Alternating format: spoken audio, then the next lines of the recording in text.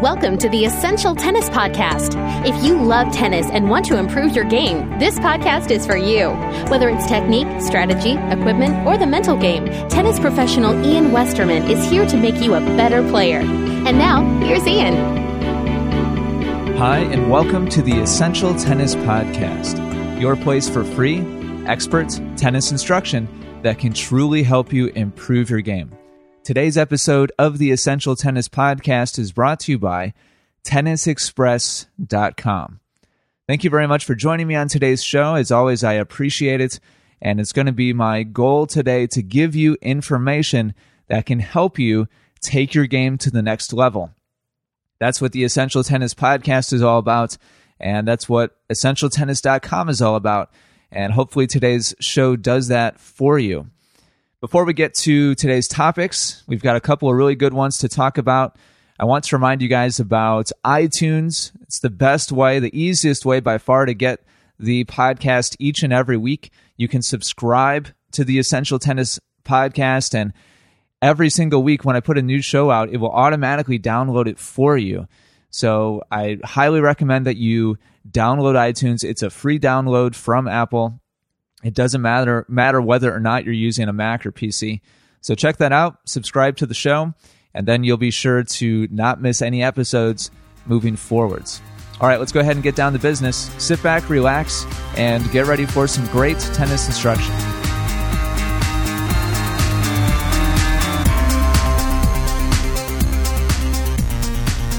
All right, before we get to our first topic on today's show, I want to spend just a couple minutes telling you guys about Essential Tennis Platinum.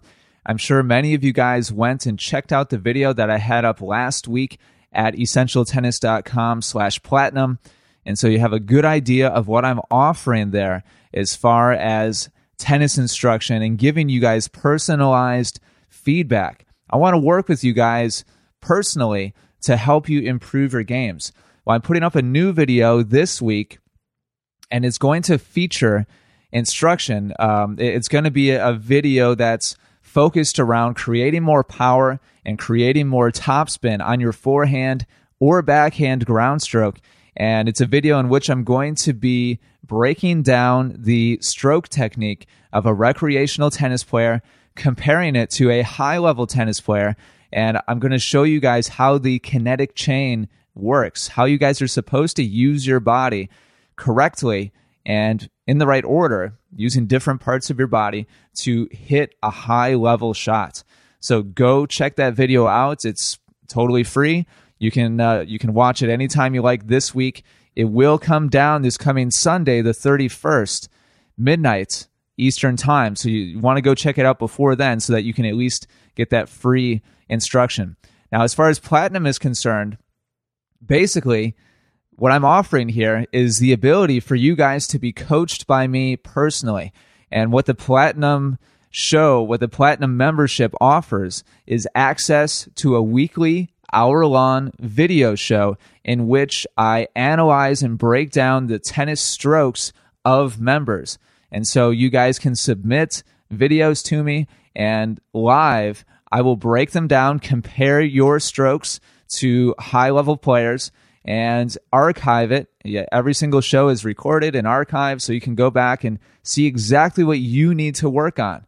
There's also an hour-long weekly audio show, just like the Essential Tennis Podcast, where I answer your questions about mental toughness or tactics or anything else that you're having trouble with. I'll be there to help you. And so as you guys make changes in your game, and that's what you need to do to get better, by the way. You can't improve your game without making changes. And as you make those adjustments, whether it be to your tactics or to your technique, you want to know that you're making the right choices as far as what to change. And you can search around the internet and try to find good free information. There is a lot of it out there. But the question is always, which piece of information do I listen to? Because you guys know there's a lot of stuff out there. And I don't want you guys to have to sift through hours and hours of stuff and at the end of it, not even be sure if what you're hearing or seeing is even correct or the best thing for you. And so Essential Tennis Platinum remedies that by giving you access to me directly so that I can help you guys and cut right to the chase and tell you what you need to change that's going to help you the most. Now, of course, you guys could always go out and take personal lessons from a pro in your area, but to be honest with you, your local pros are probably not even using the technology that I am to help give you guys the information as clearly and as well. And this especially pertains to the video instruction. There are some pros out there doing video analysis on court, and they'll show you your stroke and then compare it to another stroke. But very, very few tennis professionals are doing that. And in my experience, it's the way that players can make the biggest changes in the shortest amount of time. And you guys will see that when you go to essentialtennis.com/platinum this week and check out that free video that I have up.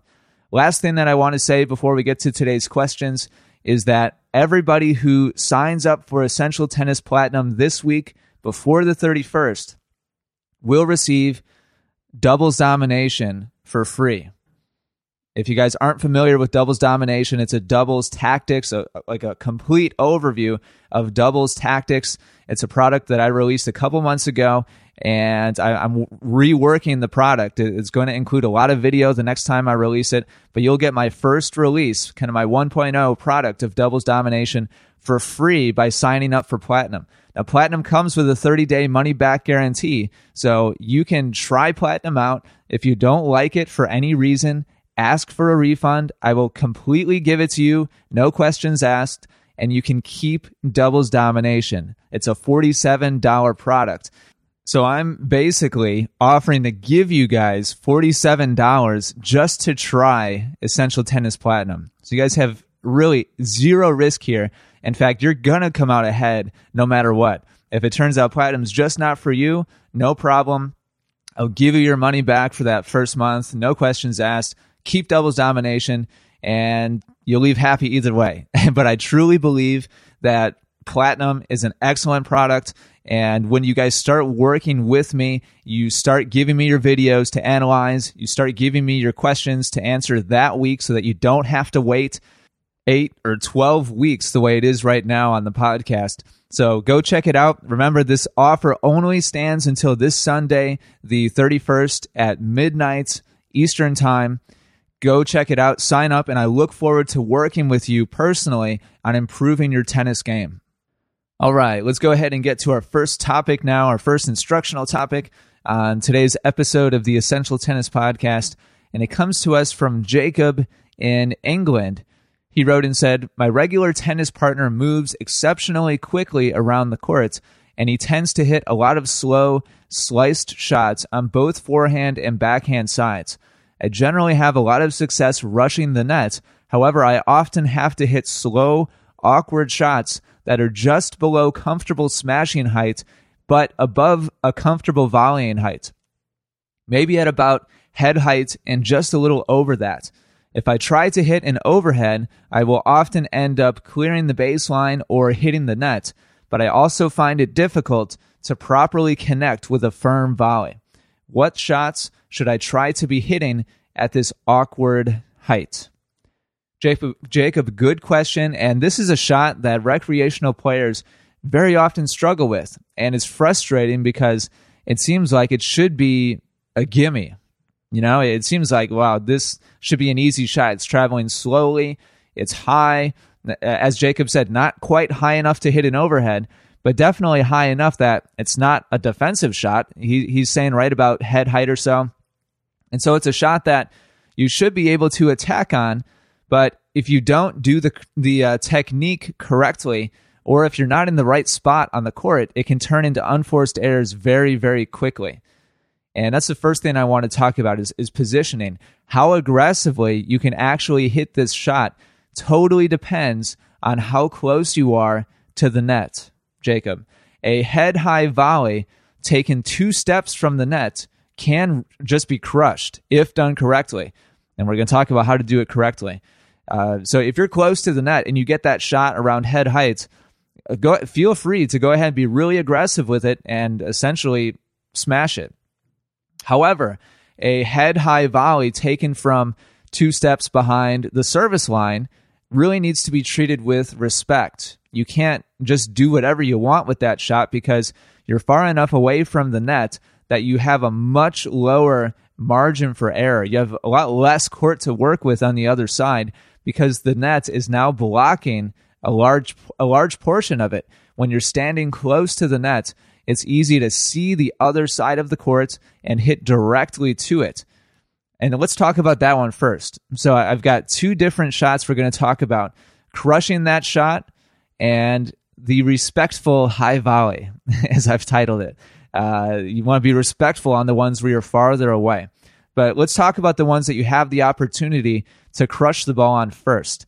And I very rarely condone this shot when it's not high enough to be an overhead, which is exactly what Jacob is talking about. So it is a volley. It's a high volley. And I very rarely am okay with students and members where I teach taking a big swing at that shot and being really aggressive. But when you're really close to the net and it is head high, I do want you to take care of business, and I do want you to be able to put it away. So you're allowed to make an aggressive swing at the ball when you are that close. Making the shot is all about closing your racket face and having it at the correct angle. And Jacob said when he tries to hit them aggressively, he will very often hit it way long or hit it into the net, so he makes both errors. And missing these types of shots is definitely really common. The key is making contact with your racket facing towards, or just directly towards your opponent's side of the court. And when you're a few feet away from the net and the ball is head high, you want to close your racket face so that it is facing your opponent's side. It should not be facing forwards or definitely not upwards. But on the other hand, you don't want to close it so much that it's angled straight down into the net either. And that's why making a swing is typically something that I don't ever recommend. And that's because the racket face is moving around. The string face of the racket, when you make a swing with your racket and you try to hit the ball hard at that height, the strings are facing all different directions while you make that swing. And so if you don't time that swing just right so that it's facing the correct spot on your opponent's side of the court, it could go in a very wide variety of directions, which is obviously something that we don't want. So keep in mind that making that swing is going to make it more difficult to accurately know where the ball is going. So you better be sure that you time it correctly, at least a large percentage of the time. And you better be sure that you're close enough to the net to warrant that swing. And that's probably the biggest thing that I want you to take away from this, Jacob, and everybody else listening. You're only allowed to make that swing if you're close enough to justify it. If you are 2 or 3 steps inside the service line with a head-high volley, you cannot swing at that shot. Okay? You're not close enough. Next time you guys are on a tennis court, or maybe you're listening on or next to a tennis court right now, walk out onto the court, stand on the service line, take 2 steps forwards, and just stand there for a moment, all right? And I want you to look across to the other side of the court and make a mental note of how much of the other side of the court you can see while looking over the net. Obviously, if you look through the net, you can see the entire side of the other side of the court.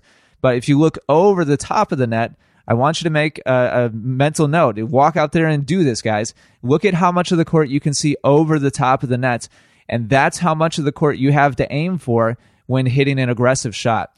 And if you guys are of, average height, 2 steps inside the service line, you can probably see from around the service line back on your opponent's side of the court. I'm estimating there a little bit. I'm guessing that's probably about what it is. It's probably right around the service line back. So you have half of the court to work with when hitting an aggressive shot from 2 steps inside the service line.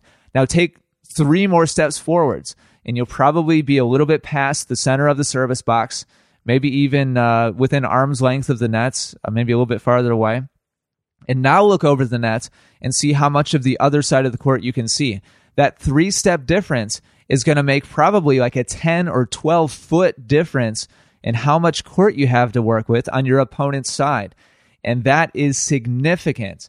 That's way more court to work with. And so when you guys are playing your doubles points, you have to be very aware of where you're standing on the court, and that's going to dictate how aggressively you're able to hit your shots.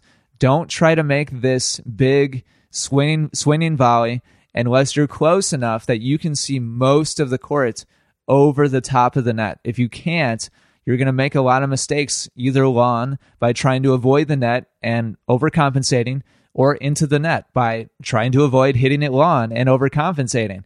So you want to be close enough that you have a large area of court to aim for so that it's a consistent shot. All right? So that's the first part of my answer, Jacob, is having to do with crushing the ball. I don't mind it as long as you're close enough. Now, let's talk about the second type of volley, and this is the one that you really have to work on more, and that is the respectful high volley. And I title it respectful because you have to respect the shot. Let's say you're on the service line or maybe even a step or so behind, and you get that high volley, around head height. You have to respect the shot. Even though it's high and maybe it's slow, you can't just haul off and beat the heck out of it because you don't have a lot of court to work with on your opponent's side, at least not when hitting the ball aggressively. And this is a shot that every doubles player needs to be competent at, is this kind of head high or shoulder high, easy volley. And it'll cut out a lot of dumb, unforced errors if you can do this correctly while still pressuring your opponents. You should be able to take this shot and at least hit it firmly and be able to pressure your opponents. But if you don't do it correctly, you're going to make a lot of mistakes. So the key to controlling where the ball is going to go is in controlling the racket face, which we talked about earlier. And the way that you do that, the way you physically do that while you hit a shoulder high or head high easy volley from the service line, is by using your core and your shoulder to hit through the ball instead of using your hand and your forearm.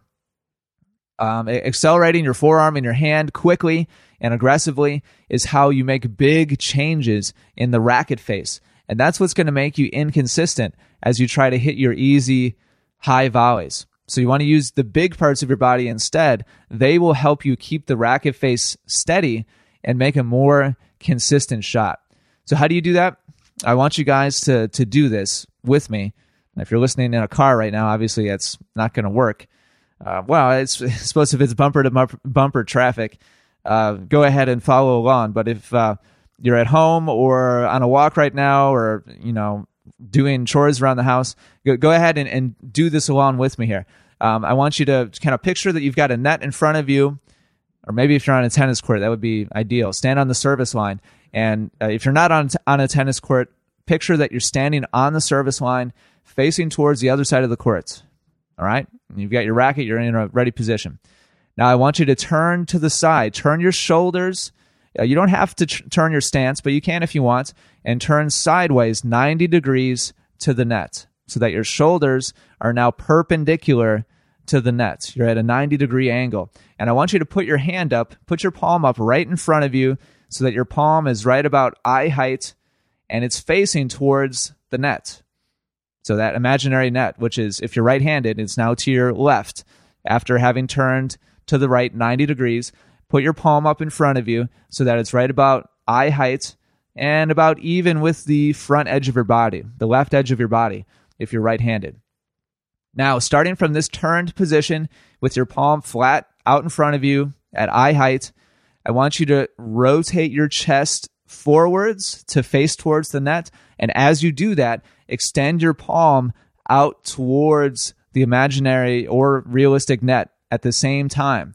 Now, turn back again 90 degrees and rotate forwards again. I want you to repeat that a couple of times. So your palm remains facing the same direction, which is towards the net, as you extend your shoulder and your hand out towards the net, and as you rotate your body forwards towards the net, your palm remains steady and facing the same direction.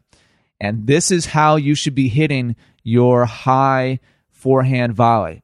is just like this when you're not super close to the net. If you're on the service line or within 2 or 3 steps of the service line in either direction, this is how you hit a high volley steadily and consistently and confidently. You can still use this technique to hit through the ball firmly and relatively aggressively, but it's not nearly as aggressive as using your forearm and your hand to, whip the racket back and forth and really create a lot of racket head speed. That's going to make the racket travel faster, but when you do that, your strings are facing all different directions, as I mentioned earlier. So use the technique that I'm describing here, and hopefully you actually did that along with me so that you get a feel for it. And next time you go out and you practice on a tennis court, remember that and use that for your high volley technique, at least when you're farther away from the net. Using this technique, you can still hit the ball firmly, but the racket face is under control, and that's the key. If you hit the net after when using that technique that I suggested, open your racket face just a little bit more. If you miss it long, then close your racket face a little bit more. Angle your strings a little bit flatter, a little bit more towards the court if you're missing this shot long consistently. And that's pretty much it. So that answers your question, Jacob, about those head-high volleys. Practice, go out, if possible, get a ball machine, have it feed you those shots over and over again, or get a friend to toss you some of those high volleys, and practice that technique when you're a little bit farther away and you want to make that high volley.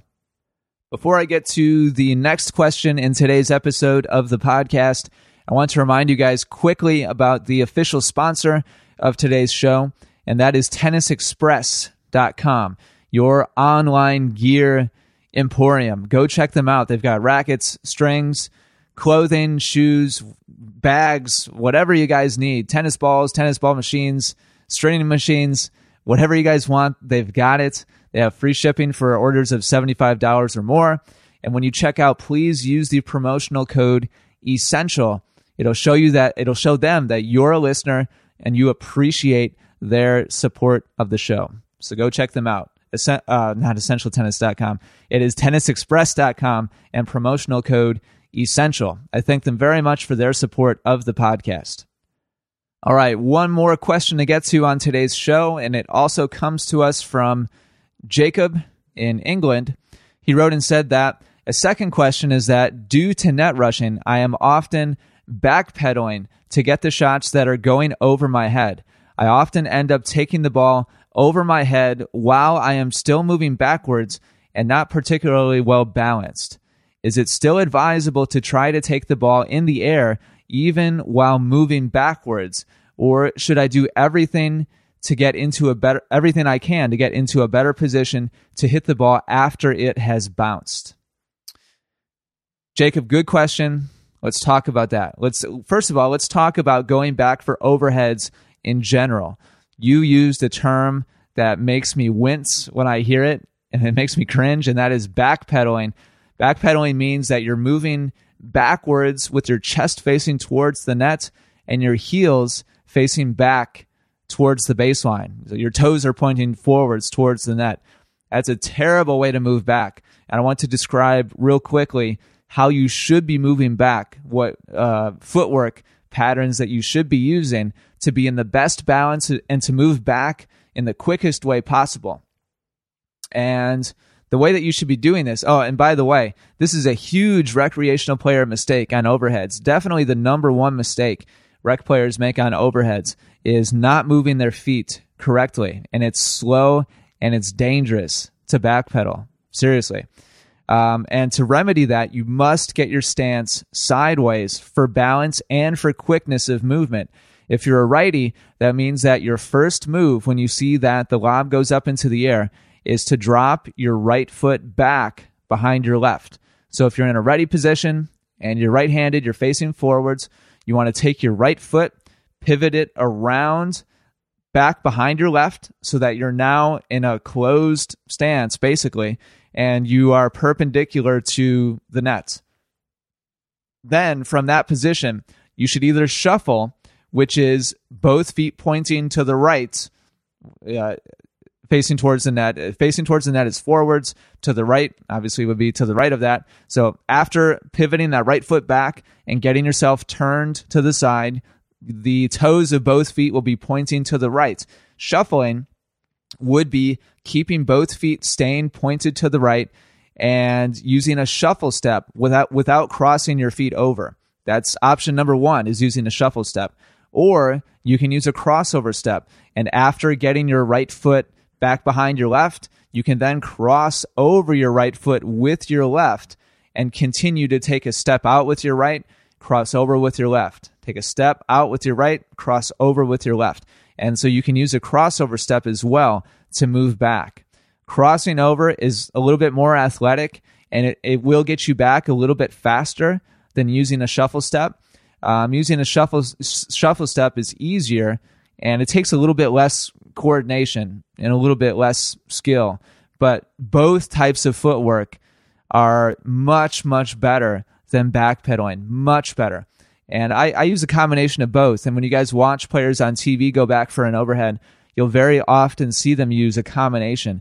And what I typically do is when a lob goes up in the air, I'll use several quick crossover steps to get myself moving as quickly as possible so that I'm sure I can get underneath the ball. So that'll be my first probably 3 or maybe 4 steps, depending on how far back the overhead is.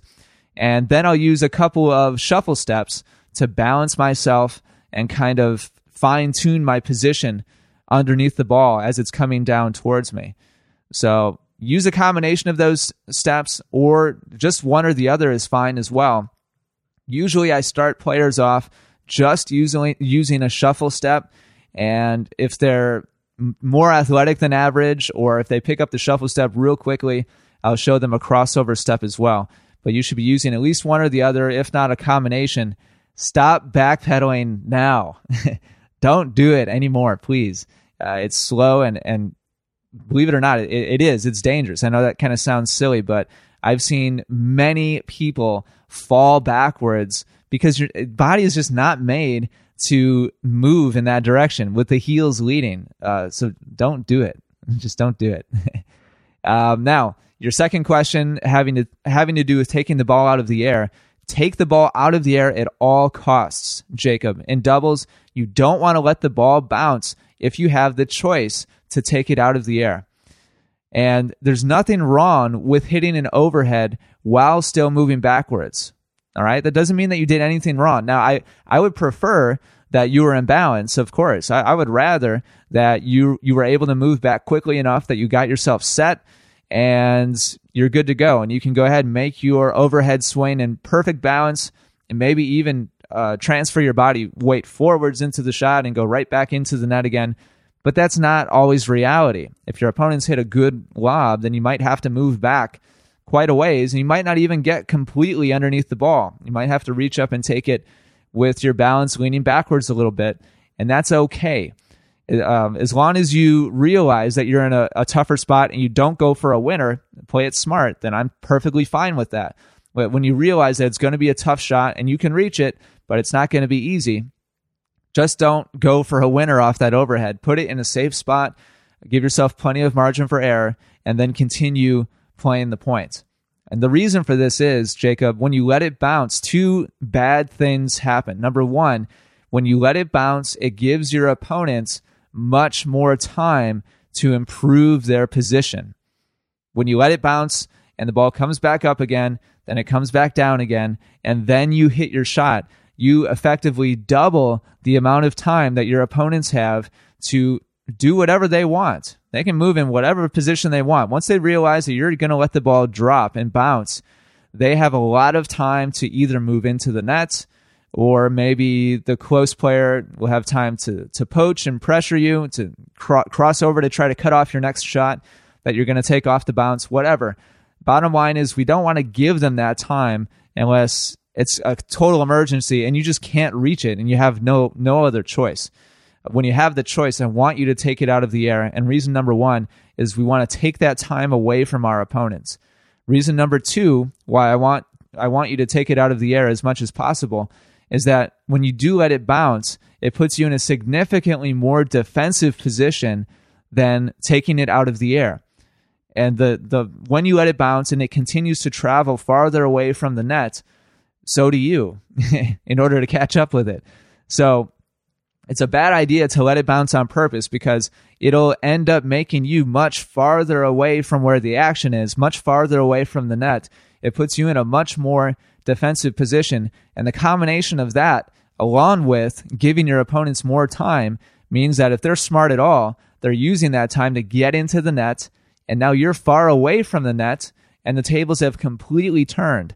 And so I don't want you to do that unless it's a total emergency.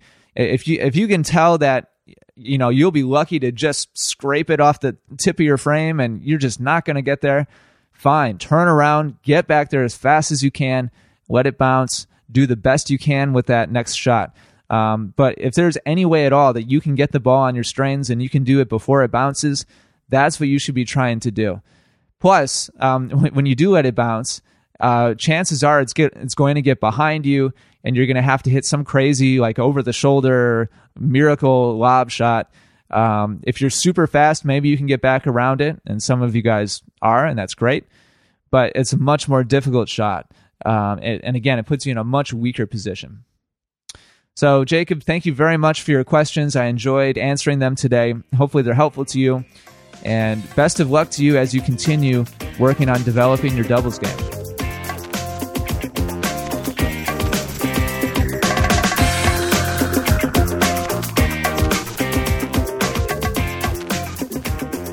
All right, that does it for episode number 141 of the Essential Tennis Podcast. Thank you very much for joining me today. And if you're listening to this show before the 31st of October, go to essentialtennis.com/platinum as soon as possible and check it out. You'll get the free instructional video about creating power using the kinetic chain on your forehand or backhand. And you'll have the opportunity to sign up totally risk-free. I know that's kind of a cliche, but it's totally true here. You can ask for your money back after signing up if you're not completely satisfied with Platinum in that first month, and you can keep Doubles Domination, which is, again, a $47 value. And that's going to help your game a ton. If you're a doubles player, that is going to help you a great deal win more matches, because it's just a great tactical overview of the game of doubles and how to play. There's interviews with professional players. There's an ebook, an audiobook. It's just a great package. So go check that out, essentialtennis.com/platinum. All right, that does it for this week. Until next week, take care, everybody, and good luck with your tennis.